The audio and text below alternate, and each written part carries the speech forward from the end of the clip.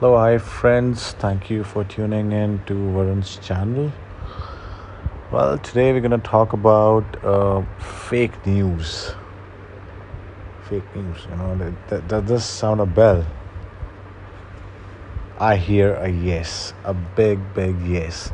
And this is a problem which is prevailing throughout the globe.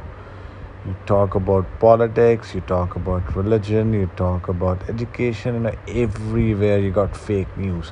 Now, being from India, I'll try to stick to examples which I could see around.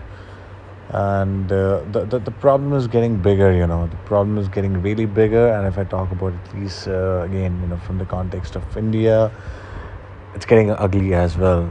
In recent past, we have seen cases where people are getting killed in the name of fake news. There are some vigilante groups who are taking law in their own hands, and the worst part is people have turned a blind eye. I don't know how.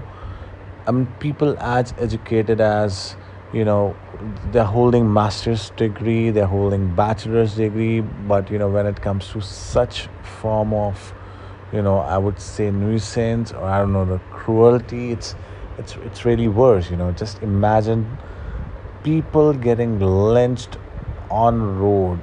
Why?